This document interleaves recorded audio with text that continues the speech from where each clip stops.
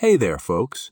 It's your friendly neighborhood Max Digitalis coming at you with another episode of the ATM.TV podcast. You know, the show that brings you all the latest and greatest news from the digital out-of-home industry.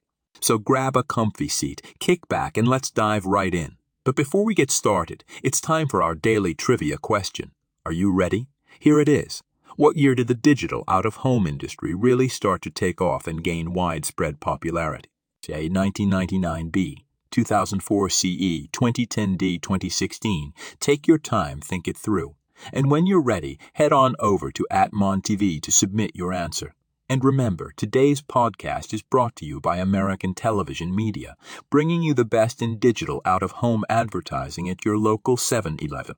So make sure to swing by and check it out. All right, folks, that's it for today's trivia question. Stay tuned for the answer later in the show, and as always, keep your eyes on the screens and your mind open to the possibilities of the digital out-of-home industry. Until next time, this is Max Digitalis, signing off with a friendly reminder to stay curious and keep learning. See ya!